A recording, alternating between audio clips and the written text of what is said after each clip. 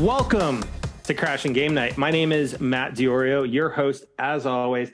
Tonight we got a dual guest treat as the creators of the forthcoming comic Death Shroud is joining us. Of course, we all know Viken Marion with his nice wannabe cloud hair going on there. What's up, guys? How's it going? Bit by bit. But he pulls it off well, though. Pulling it off, though. Yeah, agreed. Right? He always does. And then we're also joined by his counterpart at Dream Key Comics, Chad Larson. Only Chad Larson.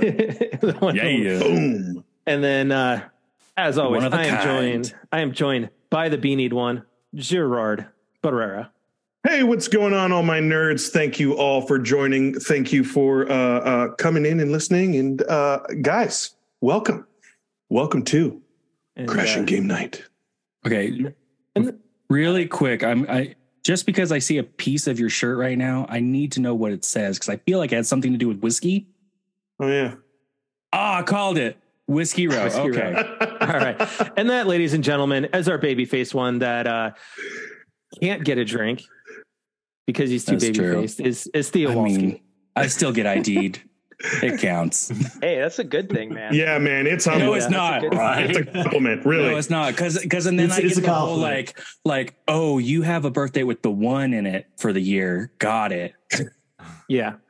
And then lastly, the maitre d' services, the man with the couch, the lion's mane, Jason Belidio. Wow.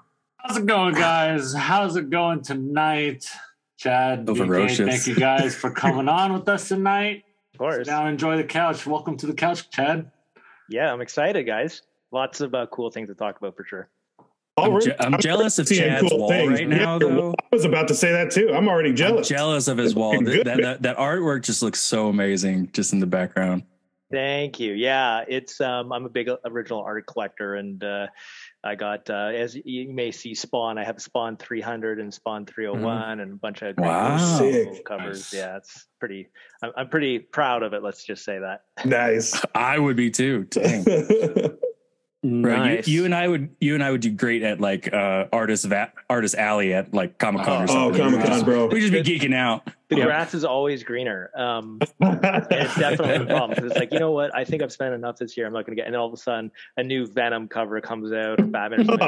Just one more. Talking our language, bro. Oh yeah. Just one more. Oh, it's going to be a good show. So, Viken, how you doing? I'm doing good, man. I just got married at the end of December. Yeah, so. I know. That's right, dude. We saw your post on Instagram. Congrats, bro. Thank you, nice, dude. It's Off been the market. It's been a good month. Welcome to the club, VK. Welcome to the club, bro. Yep. Welcome. Yeah, man. Happy to be here. Yeah, it's okay. It's okay. Yeah. This is what I say. Yeah. I'm actually not wearing mine because when I got it from the ring shop, I got it and it I barely was able to get it over my knuckle, and they're like, "No, it's supposed to be that way. It's supposed to be that way." No, and it's after not. the wedding, I was like, it was getting tight and my hand was swelling, and we finally were able to get it off. We need to get this resized. So I'm bummed too because I want to wear it all the time. But because the thing is, it's supposed to be a little big, right? You're supposed to grow into your wedding ring, right? I mean, you're supposed to It's supposed to be like comfortable. Yeah. Okay. A comfort. fit. Yeah, so I mean, you can slip it over your knuckle and stuff. It's not supposed to be where it's like you're forcing it over your knuckle. Yeah, it's like slim fit pants. It's a little tight, but it works. Sorry, I've never been the size to wear slim fit pants, Jason. I'm jealous of you, but I'm also not jealous of you because I never want to see you in slim fit pants. I'm honestly probably here in the next, probably by E3, I may have to actually get a new wedding band for me. So, yeah, dude, it's slimming down those fingers. When I go to wash my hands, this thing falls off. Yeah. It just slips right on off, dude. Well, you got to figure I'm since April of last year. I am now down 22 pounds. Wow. Nice. Nice, bro. Yeah, That's a grind. This morning when I weighed in, I was at 203. That's an entire Spice Girl. It's getting there. Good job, bro. Yeah. No, I'm just kidding. Well, dude, I'm gonna have to get a new wardrobe too because like the jeans are now where it's like, I'm almost. Dude, Baggy's coming back, man. Baggy's coming back. Yeah, or I was gonna say, bro, dude, jorts are coming back. Just cut them bitches, dude. Dude, I'm not. Hold on. Jorts, I ain't get just because it was say George just are coming because it back. was. Yeah, bro. No. Never say that Jerry, again. Just kidding. Jerry. Just because it was Raw's 30th anniversary last night. Yeah, I know, right? You know, I'm not John Cena. Yeah, and I'm glad, you know. That's the only reason jorts are back is John Cena. Really. But I'm glad that we are a gaming podcast and not a fashion podcast because that would have been it. You know? Like, None of us would pass fashion at all. Shut it down. Oh, damn. No, I mean, yeah. But no. Anyway, so let's catch some people up. You know, we've got some Beacon reached out to me because he's got a new book coming. Woo! And yeah. And so he reached out to me, we're talking about it. It's something I've been retweeting out here and there. If people that follow my Twitter account, I'll retweet out his stuff. So he reached out and said, "Hey, why don't we have Chad on too?" So let's catch up some people and get introduced to Chad. So Chad, what is your background? We know VKen comes from, comics and DC and whatnot.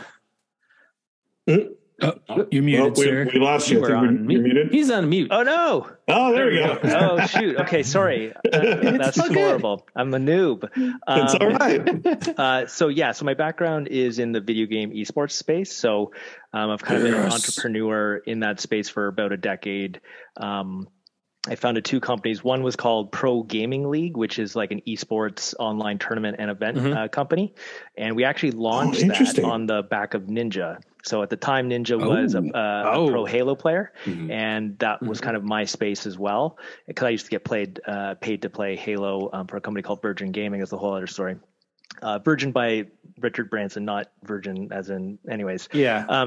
I didn't know Virgin had a gaming side. Yeah, I only knew about their mobile for a while, but I knew about mobile and like their airline. A long time ago, but yeah. So it was the largest tech startup in Canada at the time. They raised like $50 million. They had a really strong partnership with EA and built really kind of a business model around FIFA and kind of head-to-head cash matches, and then they would take like a rev share off of that. And then that company was ultimately later sold. But yeah, so I was involved in that company, left, started Pro Gaming League. We ended up taking it public on the Toronto Stock Exchange Venture, and we built an esports arena in downtown Las Vegas. We were actually involved as a Halo fan, and I used to get paid to play Halo. This was like a dream of mine. We were responsible for facilitating parts of the Halo Championship Series. So we did a bunch of the online qualifiers, and then the second largest event leading up to ESL's like final $1 million event. Then I left that company and I started another company, which is an esports team called Team Reciprocity, where we fielded a bunch of top championship teams. We had like 7 or 9 different teams. We had Call of Duty. We had a co-partnership in a League of Legends in LATAM. We had a franchise in Crossfire with LGD, which is like one of the biggest esport teams in East Asia. Dang. Dude, I'm looking at PGL's website right now, and the events are no joke. So this thing so that's an old, so the company that I had the North American, that's that's a European company. My company is still around, but it's not called Pro Gaming League anymore. Now it's called Game Square. So you can actually or Engine Media. It's still publicly traded under the ticker Game, but it's kind of merged into what I would call like a conglomerate, and they own a bunch of different gaming entities. They own like a small mobile game publisher, some analytics company, and they owned a bunch of different things like that. And then so that led to like, why did I do comics is because I was kind of tired of being beholden to these game publishers, right? Because it was always like, as a tournament operator, you're working as a third party and you're sitting across the table, always negotiating for your margins. And as a team, it's frustrating because like you have these influencers, but you don't have tangible assets really. And again, you're really piggybacking off of the publisher. So I'm like, okay, IP is king. how do I go about like creating some cool IP? And I'm like, well, I don't have $500 million to make a AAA game, and I'm not in a position to do that. So what's the next best kind of path forward to do that? And I was like, okay, well, comics seems to be kind of a cost-effective way in which we can kind of create a portfolio of IP and take it from there with hopefully, dreams of adapting it to film and animation and other forms of media. So then it kind of started as that basement dream, and I was like, okay, as you can see by the art, I love kind of the '90s Greg Capullo, Todd McFarlane era. I was a big fan of Ryan Stegman's take on Venom. And I was like, okay, so if I'm going to do this, I'm a nobody as a writer. People are going to be like, why should I pay attention to you? So I was like, okay, well, let's surround myself with kind of veterans and AAA talent.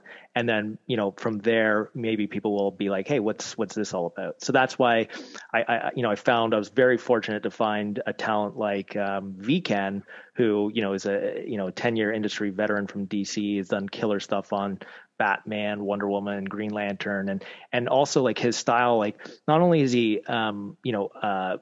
super detailed, high quality rendering, but his dynamic energy that he brings to his panels is in my opinion puts him on like the short list of one of the best artists in the industry. Because again, a lot of artists can be great, but there's a lot of medium shots. Again, Ken is always, being innovative of how he's presenting the artwork on the page. And I really give him the flexibility, given that this is an indie comic, of like, hey, let's take we have some extra bandwidth here. Like, let's, go nuts on this page, like do, really kind of exploding panels and really bring a lot to the table that way. So that's one of the awesome things that's been with working with Ken, and the fact that he's also a video game player. So a lot of the reference that I'm constantly throwing at him, he's like, okay, yeah, I know that game, or like, I know that cinematic or whatever, So it's been a fun ride for sure.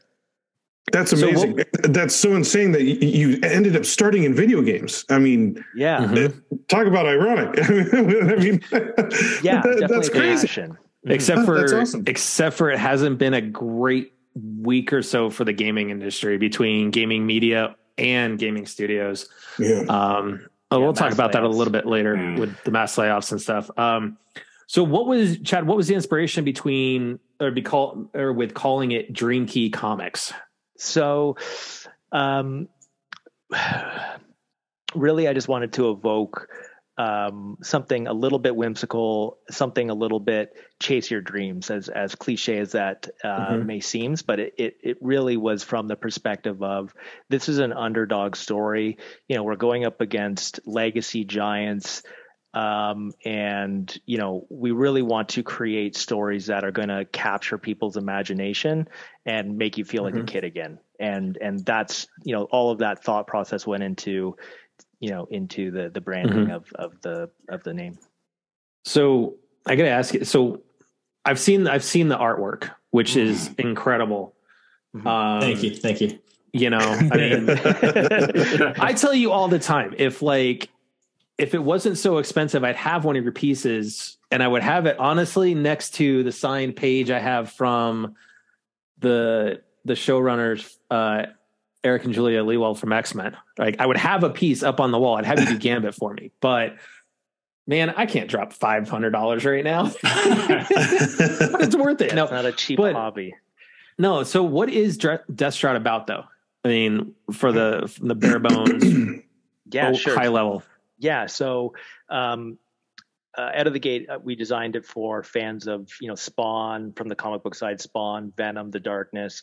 And then from the video game side, I'm a huge fan of the Diablo video game franchise and the Darkness video game franchise, and then Destiny. And I think I took a lot of inspiration on my approach actually from Destiny. And the reason for that is not necessarily the lore of Destiny, but the creative approach of Destiny. My thing of Destiny is like, they took the best pieces of sci-fi for the last 30 years and, merged it all into this really great IP that I think is something really special. So the story, the synopsis, I'll give you the elevator pitch. During a special ops mission, it goes sideways, and Second Lieutenant John Azrael should have died, but instead he's transformed into this hellish, nightmarish creature. And he soon discovers that he's actually one of the forbidden children of the angels, and that his father's actually death itself. And his very existence is forbidden by the Archangel Council. What? And then to get it more spicy, he actually gets caught up in a conspiracy between heaven and hell, who wants to wipe out and reset mankind, and he has to prevent that from happening. Pretty much right where I'm at with Supernatural. Bro, that's a hook right there. Dude, that's yeah. Oh, thank you. So and if you look at the art and if you look at the characters, a lot of people, in the comic book space will say, hey, it's Spawn, but I actually, my biggest inspirations come from IP like Diablo and Destiny and Darksiders and things like that. But I guess from a comic book side, Spawn being kind of an anti-hero cape and deals with heaven and hell is another, pretty good comparable. But one of the biggest differences from, and I'm a huge fan of Spawn, like, I'm not going to lie, love Spawn, definitely a bit of a homage to Spawn, but really it's its own unique thing here. But one of the greatest things that I wanted to do with this is like keep momentum. So when you read, so people can see it while we're talking about it. Okay. Yeah. If it starts sharing. No. Yeah. There's just so what I was going to say is there's just so much energy. And one of my critiques with reading Spawn, or just sometimes any comic books, is I feel like screenwriters are approaching it as kind of a stepping stone to kind of get into film. There's a lot of kind of sometimes slow and a lot of medium shots.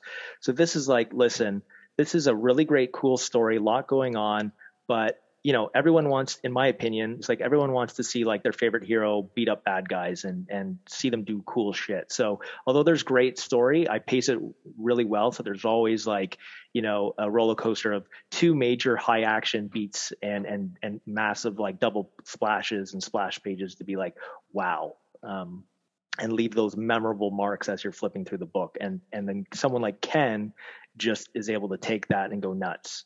And Ken can probably, tell you of like, the painstaking, some of the double splashes that he's had to do and, the crazy detail that he's packed in. But I think ultimately it will be worth it because, the fans will be like, wow, like this is as a grassroots, project, like this really feels like a Marvel AAA event book.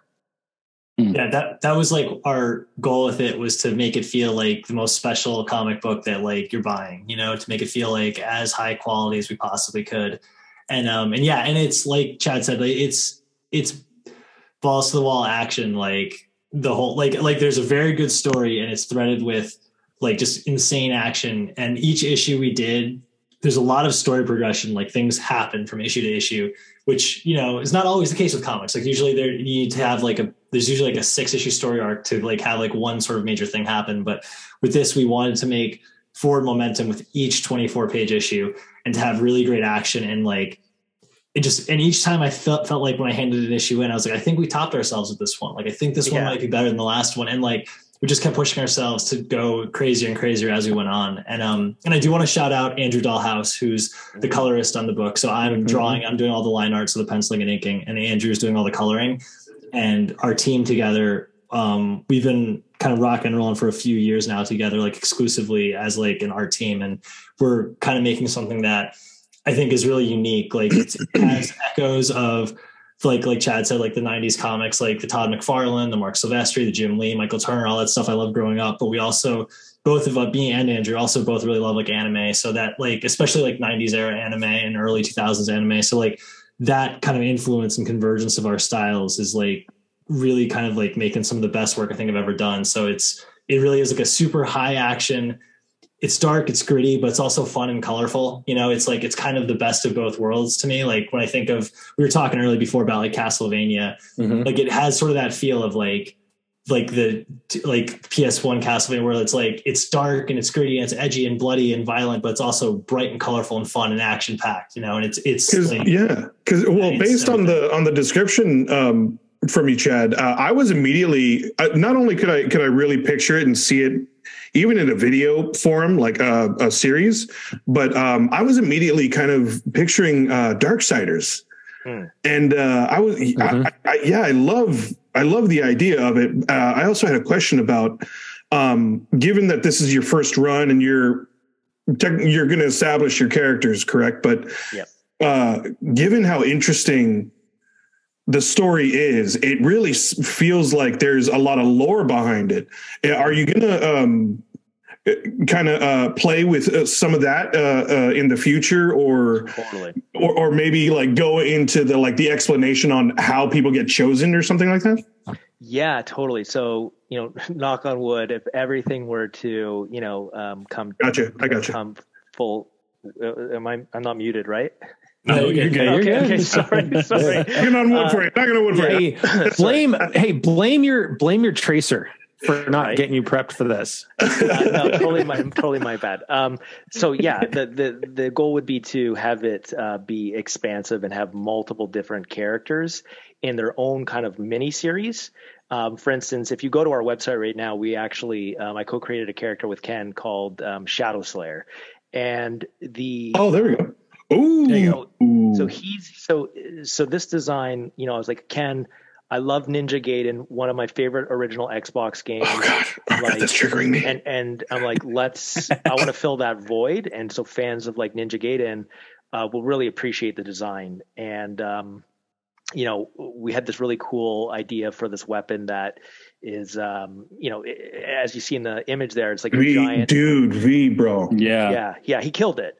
And bro, it was such a fun time working on it. I love to play with the colors too. Like, I love the powers are not your standard like red or green. Like, I like the blue. I like it.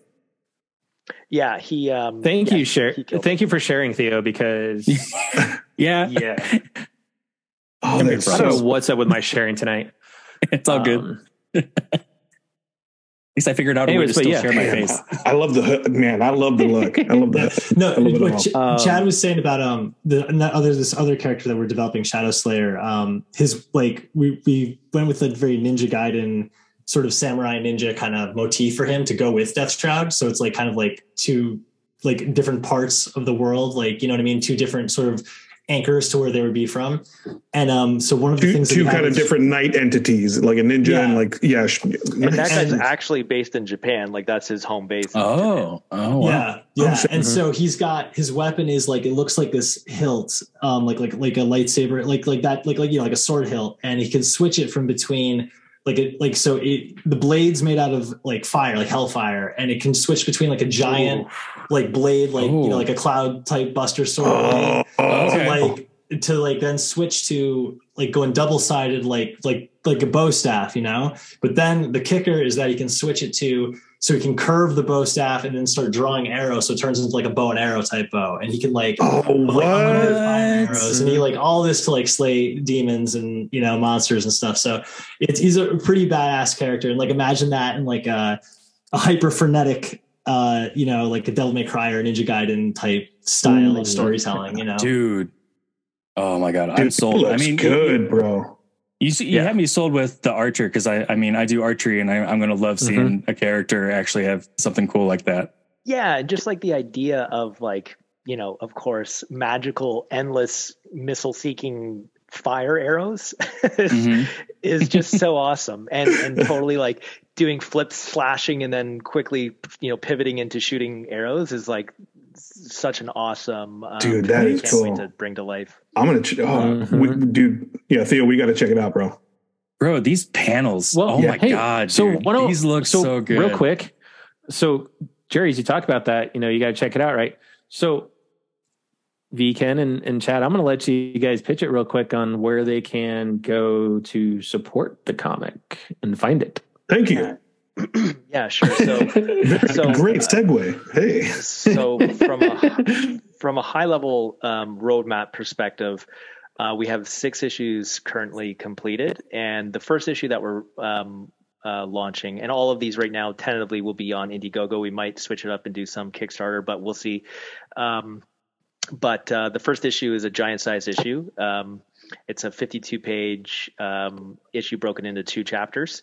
And then we'll be rolling them out consecutively between now and next January. So every couple months we'll be dropping the next issue. It's live right now. So if you go to Indiegogo, just type in Death Shroud 01. You'll be able to find it. It's live. If you go to our socials, our Twitter is at Death Shroud, and Facebook is Death Shroud Comic, and Instagram is Death Shroud Comic. We're posting links like multiple times a day and different arts and things like that. So you'll be able to definitely navigate the link there. But yeah, the first campaign is currently live, and it's flagged under our Green Key Comics logo. Yep, it's a Death Shroud giant sized 52 is Death Shroud giant sized issue number 1. I think is the official title for it. Correct? Yeah. Nice. So yeah, very cool. Yeah, and go to Indiegogo, and please, we appreciate everyone who goes and checks it out. Thank you so much, everyone who's listening who has already pledged. Thank you so much. Like, we really appreciate it from the bottom of our hearts. And anyone who has not checked it out, please, we implore you to go check it out, because we have a ton of we have a huge story that we want to tell, and we have, like we said, we've got Shadow Slayer and a number of other characters that we have dreams to pull all this into one, like a new giant comic book universe. So so please, we definitely implore everyone to go check it out, because there's a lot of really cool stuff we have in store. And if you can't, if money's tight, that's totally cool. Retweets, social media posts goes a huge way too, as we're, building kind of awareness from the ground up here.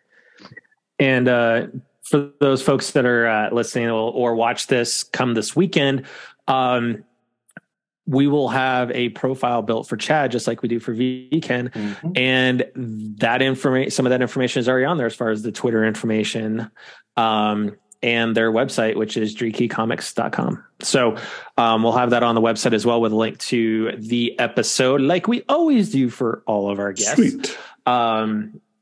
Anyway, so I do want to kind of talk to you guys. So when you guys are looking at this, doing this as an Indiegogo versus, like mainstream, like DC and Marvel and all of them go, is a grander question. I think this goes to gaming as well, as it relates to comics. So the news broke. I mean, when I said this wasn't a good week and a half for gaming, we have mass layoffs at tons of game media companies, including, the Washington Post is getting rid of their entire gaming section. You've got, some GameSpot and stuff like that. Then you've got the layoffs that have hit some of the gaming studios. Chad alluded to, Halo. 343 Industries got hit by a very big 10,000 person layoff at Microsoft. That also hit Bethesda, which I think is funny, is you lay off 343 and Bethesda as you're trying to buy Activision. Just optics doesn't look good. But 343, it hit even a huge part of their campaign team. Now they said, rumors were that, they were just going to be project managers, and some other studio was going to take it over. But the other news was, and for some of us that played the game, it doesn't come as a surprise, but Crystal Dynamics and Square Enix made a major announcement with Marvel's Avengers. And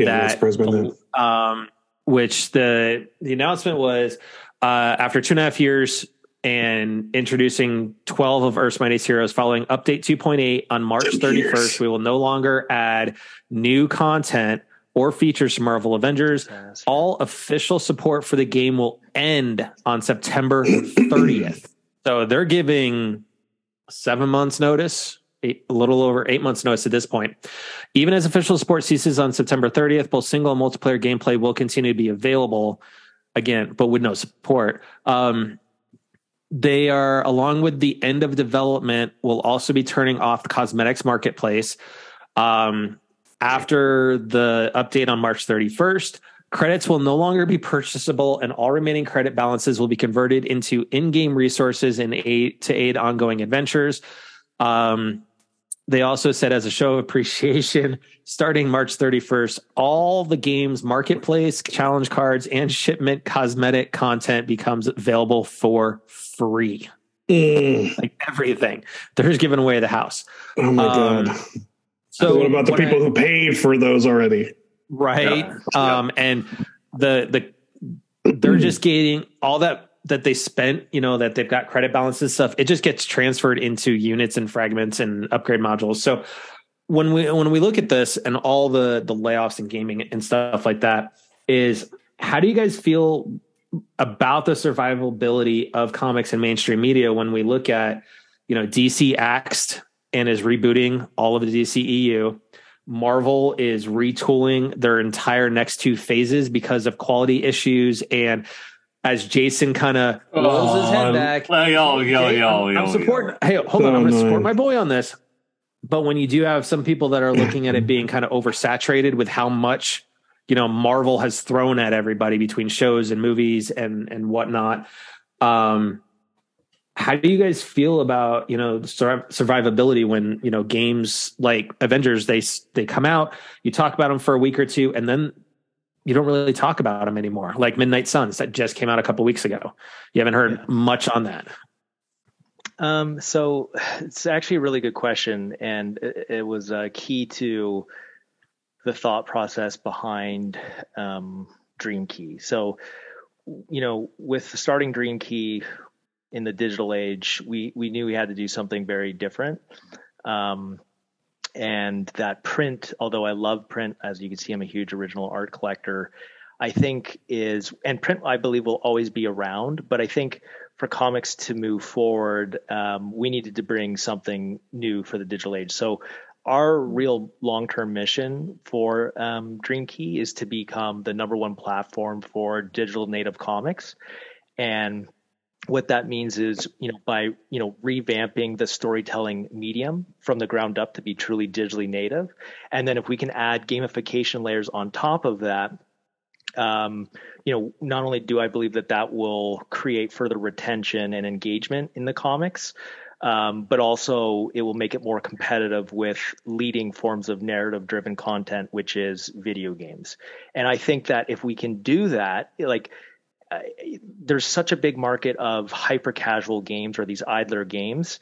And if we can, you know, not only capture a piece of the comic book market, but, you know, if we can also carve out a slice of these, you know, hyper casual and, you know, idler games, that I think really widens our addressable market and reach, and adds an interesting element to what we're doing. So we have a really cool demo on our website you can check out. Again, it was, you know, a video, but I truly believe that by making comics more interactive, you know, having loot boxes and redeemable points and leaderboards and interactive moments that will actually change the way that your story progression changes, kind of like a Telltale Games Walking Dead.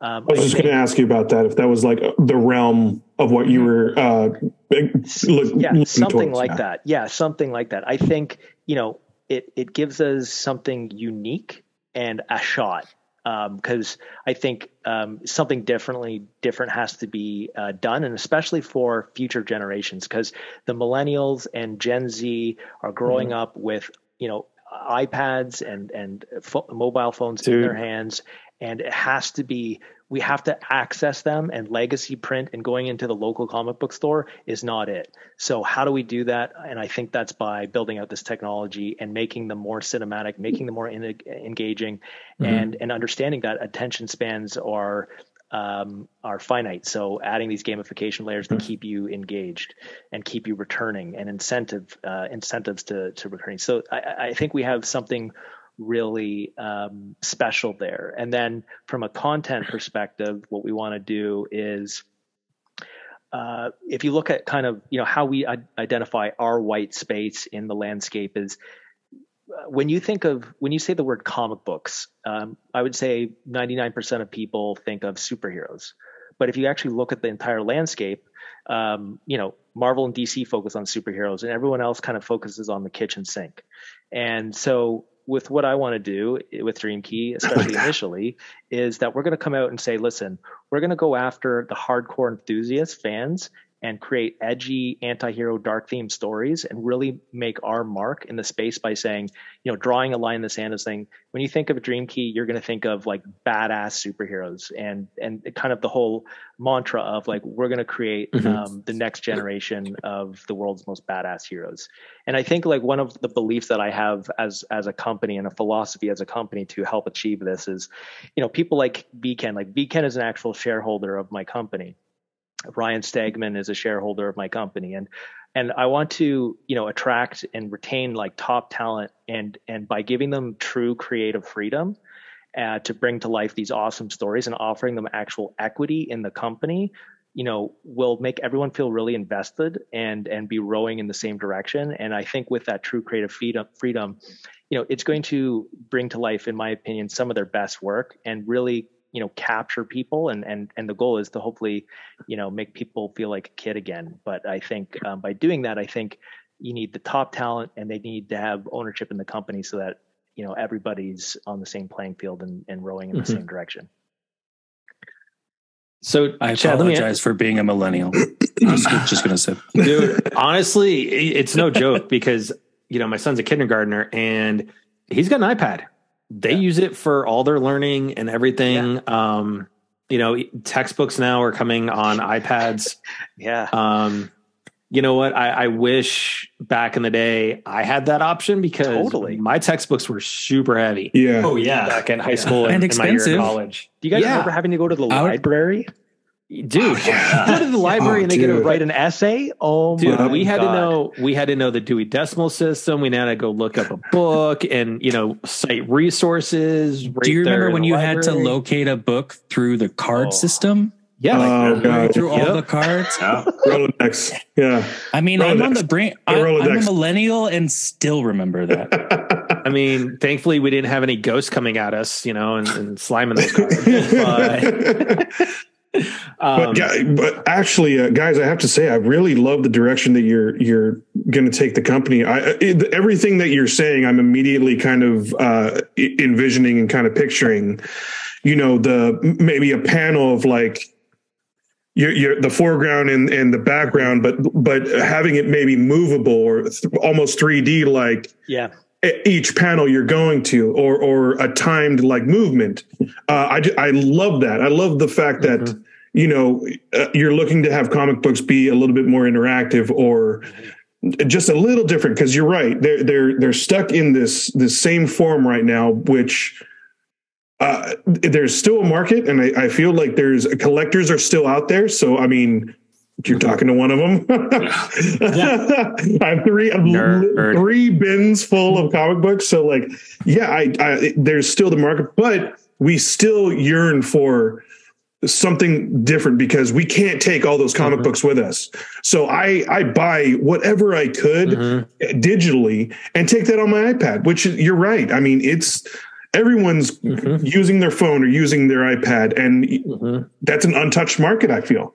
Even with the digital like comic book apps out there, they're not being utilized as much as like people think. Well, and there's a lot of pain points. Like, I mean, and again, this isn't me. I'm not trying to rip on any companies. I'm just saying like reading a PDF on your phone is obviously not the best experience. It's better when it's on a bigger iPad, so it's not so scrunched up. But a lot of the guided views, I think there's a general census that, some of these leading apps who have these guided views, the community has been very frustrated with it. And now that Comixology is being merged in with Kindle, like it's a frustrating experience. And it needs to be really built up from the ground up to be digitally native, in my opinion. That hurts my heart to hear. I didn't realize that Comixology was merging. Yeah. But like even like Chad said, like even this simple act of even just putting like the gamification or unlockables or loot crate or like unlockable like rewards or achievements into comics, like I guess something as simple as that, like whereas like that is so exciting to me as a creator because it's like an added level of interaction with the audience, and like you get like something on top of the reading experience. You also get something that you could interact, like say like an unlockable costume for a video game or something, like, so I love that. Yeah. Like it's just a really cool, fresh idea. And I'm like super happy to be on board for it, so it's very cool. Will you guys eventually do even a limited edition print run on it? It depends on, so number one, we'll always still support print. Cause I'm a big fan of print. There's still a market for print.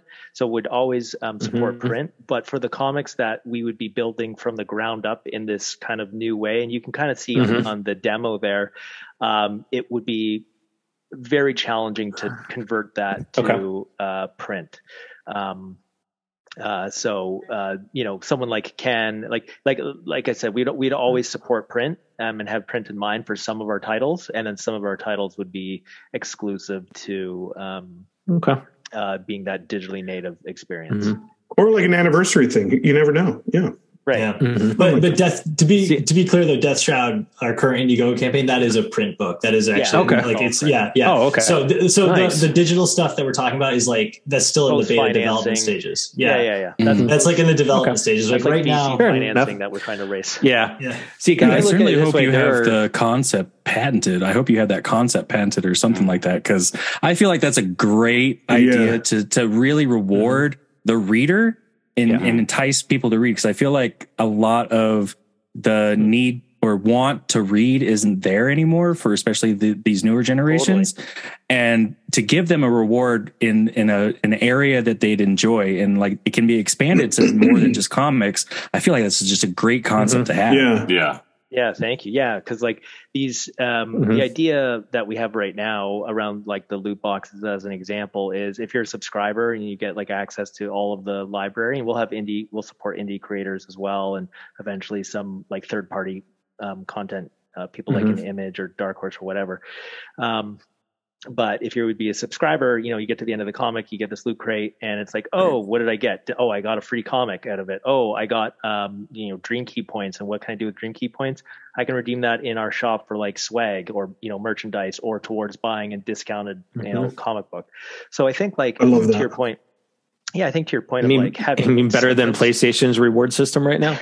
I think that encourages, like, I would be happy. Like, I'm already reading the comic, and at the end of it, I get something. It's like, oh, I got a free back issue that I didn't have, or whatever. I think it's kind of cool. Not gonna lie, that's one of my favorite things about Switch's online program is like you just get rewarded with points by just playing certain games or checking in and whatnot, and then you can use them to create custom icons that you can spend 10 points on to get a new Link icon and create it your own self, or you can go online and get free swag. You just pay for shipping and have it sent to you. And I think that's a fantastic idea. And honestly, for those people that are into comics, I think that's huge, because that's such a great idea. You're already a fan of the comic. You're already reading it, and then you're getting rewarded for reading it, and then you can turn that into a back issue, or you can turn it into swag. And I think that is a fantastic idea. But I also love the fact that you bring up is that the Indiegogo is for the print issue for Death Shroud, because for me, yes, I do have my iPad. I do reading on my iPad and stuff, but there are sometimes I just want to disconnect from electronics and just have something paper in my hand. Is that right, J-Bone? Yeah. Physical. Oh, we're not even talking about this whole physical versus digital thing. I'm talking about real. Yes, we are. We are literally just talking about You are literally talking about physical versus digital. That's right, baby. I'm the real thing. There's nothing like the real thing. Yeah. Well, it depends on when we're talking about games, because but when it comes to like books, it's just that smell of the pages. It just totally. It's just literally because you don't have anything that's going to sidetrack you. You don't have to skip ad. When you're. I just love the idea. You're not going to skip ad. Of the loot crate, because with everything being digital and the comic book, I mean, like you guys were saying, skins. what that even entices me to read the comic book again, getting a different skin, right? Like you can change up the characters like wardrobe or skins or different look and just, oh man. Well, there's also really cool B2B opportunities. So like new ways of presenting advertising in comics, which there's an example in that demo, which is at the end of it, there's a Halo crate and it toggles and it says, click me, and you click it. And then the boop, little animation, like a Hearthstone thing. And boop, boop, you get an exclusive like gun skin. So it's like new ways that like incentivize people to get our comics is like, hey, this issue that's coming out, also if you pick it up, you get, you know, an awesome Valorant gun skin that's exclusive to this comic. Like there's a lot of cool things that we can experiment and do. But that example for Halo, because I love Halo, although anyways, I love Halo. It's that example's in that demo that we have on the website. All right, what's your favorite Halo? Don't give away all the secrets. Yeah, my favorite. No, everybody's got a favorite Halo. Everybody's got one favorite Halo. So I actually always go back to Halo CE, which is a classic. But that 3-shot pistol on Hang 'em High or Blood Gulch is just it started it for me. This is why forget the pistol on Blood Gulch. That thing is I hated getting killed by it. Dude, hold on. Map. Yeah, you're just running across the map, nobody's around, all of a sudden you get dropped. Yeah, the kill time, and you know it was amazing. Not, and you know it wasn't a sniper because it was like it was ding ding drop, like. Yeah, it was amazing. But yeah, Halo CE is probably closest gear to my heart. But obviously, then the next big one is like the Halo 2, Halo 3. I still think to this day, from a first-person shooter, and I mean Halo 2 specifically, as you guys know, like it revolutionized, like it created matchmaking. It created, this ranking system that that's mine. I would have to say, yeah, it was amazing, and it's. I think there's a general sentiment too amongst Halo fans of like. Why can't we have that back? I think a lot of fans would love to have the 1 to 50 back. Because Chad, I can tell you why. It's because they took Halo Combat Evolved, put a shiny coat of paint on it, and gave you Halo Infinite. At the same time, too, there's a lot of like, let's do. Oh, this is working, and let's just not do this again. Yeah, right. Yeah, let's just this is the best thing ever. But we'll not do it again. Yeah, I'm usually more of my opinion is always towards like the first game. It sets the precedence, but in regards to Halo 2, it just gave you so much, and as you said, it set the mark in gaming when it came to online and everything. So that's why for me 2 has to be. And I would say a lot of people, I think a lot of people would agree with that totally. And the other thing was, I'll never forget the first moment. Like I was playing the campaign, and the moment you got to dual wield needlers. I was just the energy sword. The energy sword was all about. Yep. Yeah. I was just like, I'm down. Do you guys remember people super bouncing in the multiplayer and they'd get out of the map, and then because of the proxy chat, they would just talk shit? They didn't. Also, that gave us the birth of Red versus Blue. Yeah, it was like it gave us so many things. Yeah. Yeah. And Halo 3 was like a really polished, kind of a Halo 2.5 to a degree. Yeah. But yeah, those first 3 games were really, really special. And I think the nostalgia from those first 3 games is really, in my opinion, what's keeping that franchise alive. In my opinion, but I think it's been a testing time, so it'll be challenging. I think. I would also say they had a little help with ODST and Reach. Those were some pretty good games to me as well. The last good Halo was Reach. Yeah, the last time we had to get but then we go back to who is running the franchise for Reach. Yeah, I think it was Bungie. Yeah, I think the problem with the change of guard with any studio handing an IP like that is, and you've seen it with Star Wars, is people having to come in and try to make their mark. And there's literally, this is fact. You can look this up. There's interviews of literally, them recruiting people who didn't like the old Halos. They wanted to, I think, chase trends of competitors at the time, which was Call of Duty. You mean the Halo TV show? There's a lot of challenges with that franchise. That just triggered me again. There's a lot of challenges with that franchise. It's unfortunate to see, and I think the community. I'm not going to lie, I was so hopeful. Yeah, the community united on that and made such an uproar that we're seeing big changes. So hopefully, going forward, I hope. I was so hopeful for that show. I hope for the sake of Halo fans, and we all know. I mean, predominantly I'm PlayStation and Nintendo, but I really hope for the sake of Xbox fans, they get Halo back on track, because Halo is one of their major IPs that is used to sell systems. Yeah. And that was the one that sold the system when it first came out. That was it. I mean, when you first heard about Halo, you wanted a system, you wanted that game. Literally. And it's one of those things now. Halo is a shell of its former self.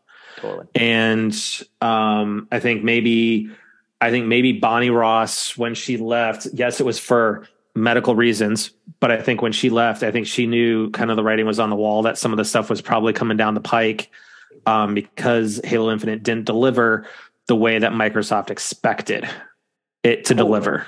Totally. I'd be really interested to see the economics of that, because keep in mind, they cut the campaign co-op, right? For couch co-op for a long time, or it's still not, it still hasn't done yet. It's still, so disaster. And then they launched the multiplayer free. So I think a lot of people, like a lot of my friends, never ended up buying the the price tag. They just downloaded the multiplayer for free. And out of the gate, I actually really liked Halo. And then all of a sudden, they market it like a live service game. And all of a sudden you're like, where's these updates? Like, you can't market your game as a live service game when you have titles like Fortnite and all these other massive titles that are pumping out content like monthly, bi-weekly. And the content was, in my opinion, kind of unacceptable. And even from the store, it's like, I'm a prime candidate. It's like, I want to spend money on this game. Like why you own Bethesda? Why can't I have a Doom guy skin? Why can't I have all of these different characters? Like, there's a lot of really frustrating. Doom guy has a Halo skin. Oh, I think like anything like that'd that. be cool. Yeah. Like look at Fortnite. You have Spider-Man, all these different characters. Yeah. Like, why can't you have these type of? Why can't you have the? I know the Fallout armor. Red tape. Yeah, the power armor. Exactly. I understand there's legal red tape, but at the same time, make it happen, because other studios are, and other studios are easily to navigate. And they're figuring it out. Yeah, like Rocket League, has all these different partnerships with. It's just, it's frustrating. They have Fast and the Furious skins. Yeah. Dude, no, they have Back to the Future. They're Back to the Future. They have the DeLorean. Do make a difference. It's awesome. Yeah. Skins make a difference, and it's just so simple, so easy that you can just. I played Killzone, Shadowfall, and I would spend money on the other skins just to make my shit look better. Yeah.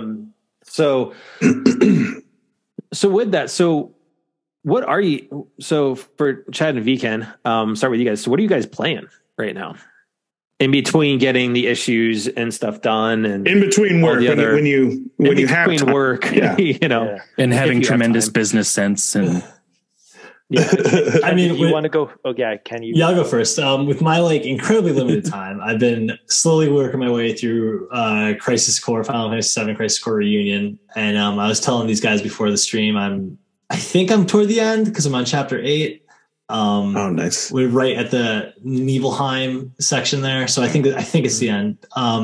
And then I also just re-downloaded Castlevania Symphony of the Night on my PS5, which is a PS1 game. Nice. So I'm going back and I hadn't played that game since I was a kid, and I saw it on there for really cheap. I was like, oh man, I'll check this out. So yeah, and then also whenever we have people over for parties, like Smash Brothers, is my go-to. Oh yeah. There you go. Nice. The games that I've been playing. So Elden Ring, I recently beat. Nice, bro. Congrats. That was for me. That was the hardest game I've ever played in my life. I feel you. Like that from software. Yeah, like that achievement to kill the 2 gargoyles. Like just wanting to break my controller, but I beat the game. That was like an achievement. I was like super excited about that. And then, although, we were just talking about Halo, I actually still play Halo. I've invested too much time into Halo that I can't just walk away. It's like an abusive relationship that I have with it. Jerry's Red Dead. Gotcha. I'm an Onyx level player. That's Red Dead for Jerry. So I play it. And then I still play Destiny as well. So I'm waiting for the new expansion that's coming out. Yes, Lightfall. So I'll be playing that. Those are like Destiny. What's crazy as much as like I love Halo and I love Halo, but since I guess the not the current Xbox, but since Destiny came out, I've actually played more Destiny than I've played of Halo. Very cool. Wow. Yeah. So I love the Chad, it's awesome. With you being a fan of Halo and Destiny, this is my opinion, is I think that if Microsoft had given Bungie what they wanted, Destiny is what the new evolution of Halo would have been. It seemed like that, because like Halo Reach, and I mean even in ODST they had they removed it now, but if you can, this can be fact checked, they had the Bungie logo as an Easter egg inside the friggin' ODST.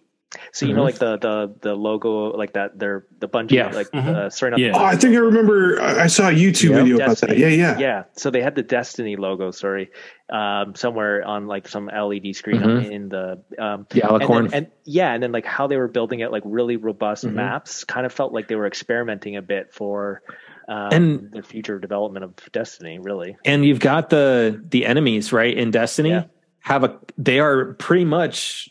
There's a corresponding version of them in in Destiny, Destiny, or in Halo rather. In Destiny, like I said before, I think like again, I love Destiny, but they've taken inspiration from all. There it is, right there. Sharing it on screen, so it is fact checked right on the podcast. There you go. It's Destiny's amazing, but definitely they've taken inspiration from like Activision Blizzard's Diablo, like Star Wars, like the things that your speeder bikes is like literally out of Star Wars. A lot of which I'm not complaining against. Like I said, I love it's a combination of all of my favorite things. So it's definitely a cool world. So V, I gotta make a public apology to you. I can't get into Crisis Core. Really? I mean, I never played the original. Like, so for me, it was like, I've always like, I know the story, because like I read the story with like Zach and everything, and I just really like want to dive into it. And like, it's definitely not as good as Final Fantasy VII Remake, but I think it's still fun. Like it feels like a light version of that, but still the carryover. It's the carryover. It's the combat. The combat system is just not clicking with me.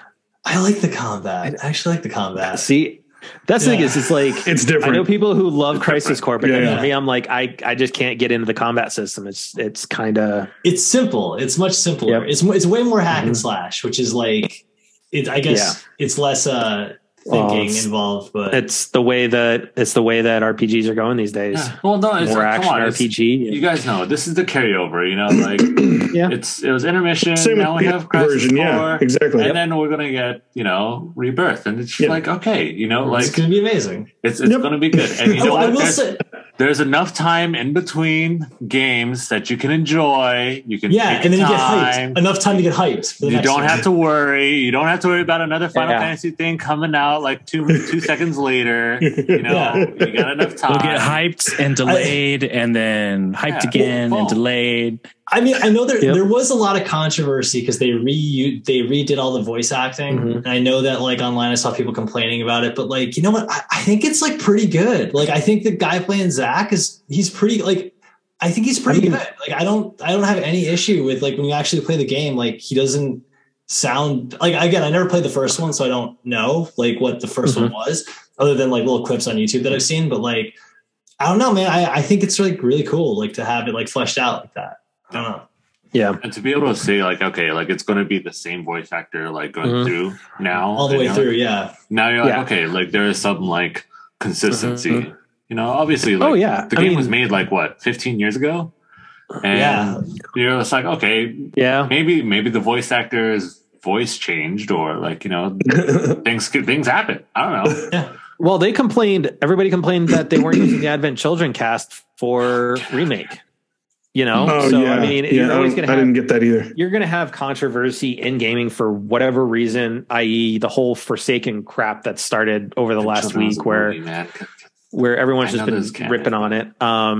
But it looks so good though. Like the trailers, the gameplay looks good. Yeah. Forspoken looks good.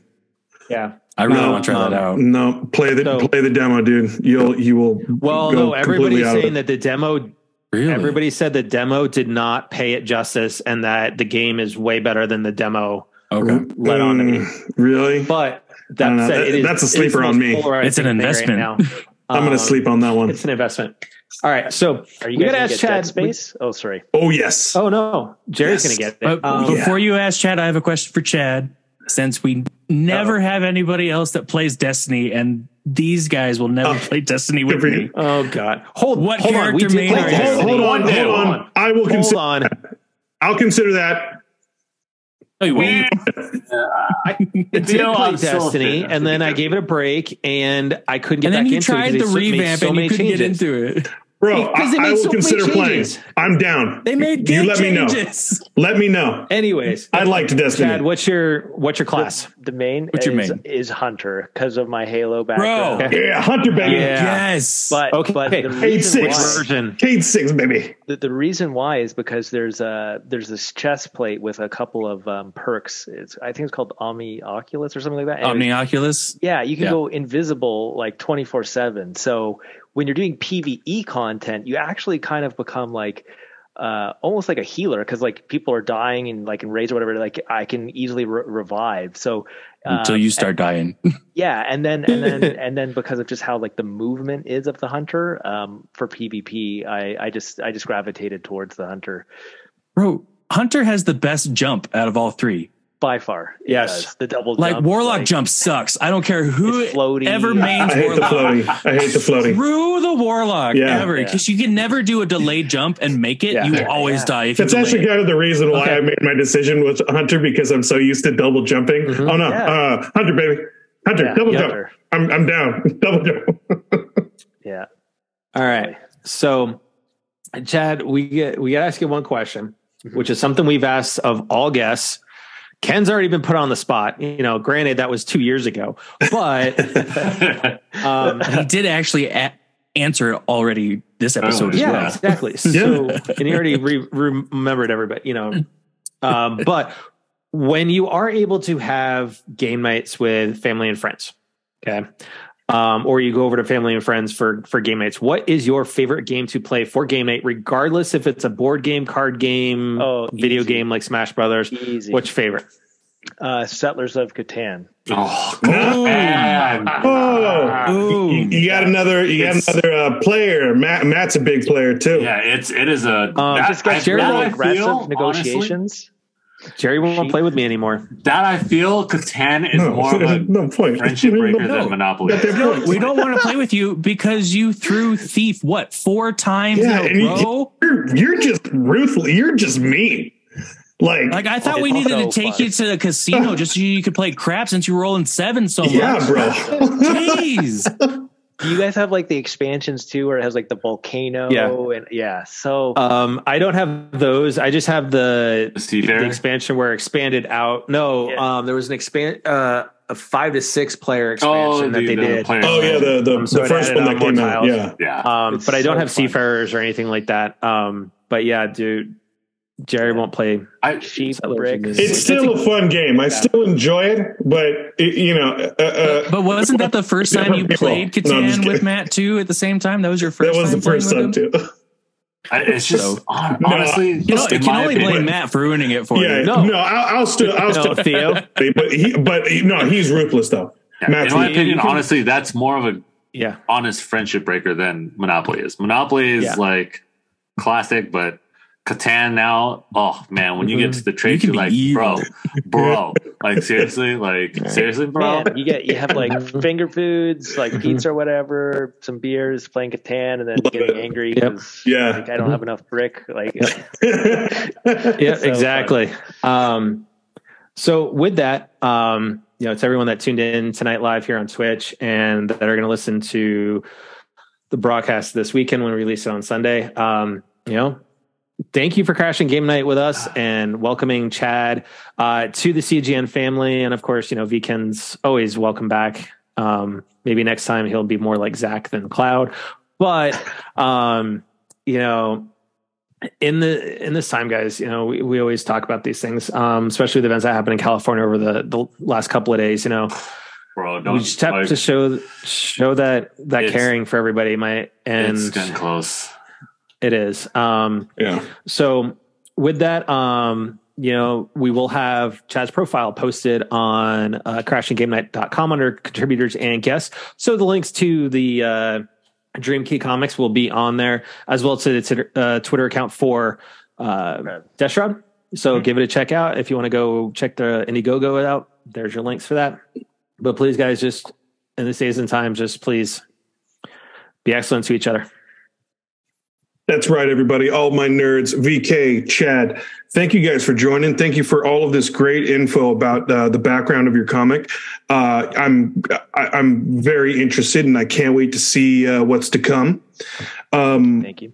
Once again, everybody, let's just try and spread a little bit more compassion, a little bit more patience. Let's be a little bit more kinder to each other and try and lend a helping hand here and there. Let's just try and be better and just try and be safe. And thank you for joining. Of course. Always thank you again, VK, Chad. Thank you guys for joining us on the couch tonight. A lot of good things. Hopefully we'll see a lot more with Death Shroud. I just want to say, honestly, it is really close to home of what Matt was talking about earlier. Monterey Park. Monterey Park is literally like 20 minutes away from me. So it's just, honestly, it's close. And we do know, not me, but we do have a few coworkers that do know of people there. So, it is close. Please we've been inside for so long that I know people are getting a little crazy, but dude, just a little bit of love. Just a little bit of love. It was supposed to be a joyous day. It still was, but I mean, those little dampers just are all people can think about sometimes. So please just be safe out there. Be kind out there, have some empathy, have some compassion, it's just a lot. It's just a lot. It is. Please, as always, be safe out there. And as always, every night that we have this, my man Theo. Got to hype me up like you do. Little one saying hi on the camera as she can. But yes, as always, Chad, thank you for joining us for the first time. Hope to have you back again sometime. Yeah, fun, guys. Dude. Welcome back anytime. Always. Yeah, you guys were amazing. If you ever have an opening on your fire team, I'm down. You too, VK. You're welcome anytime. I'm legit looking for people because, I'm pure solo for so long. I'm always doing LFG. Bro, I'll play. So bad. Horrible. I'm down to play. Come on, Jerry, let's do this. Okay, I'm down. Let's do it. Yeah, it's cross-platform now. Exactly. Sick. All right, y'all. Thank you for watching. Thanks for listening. Until next time, TTFN. Ta-ta for now. Good night, everybody. Go read Death Shroud.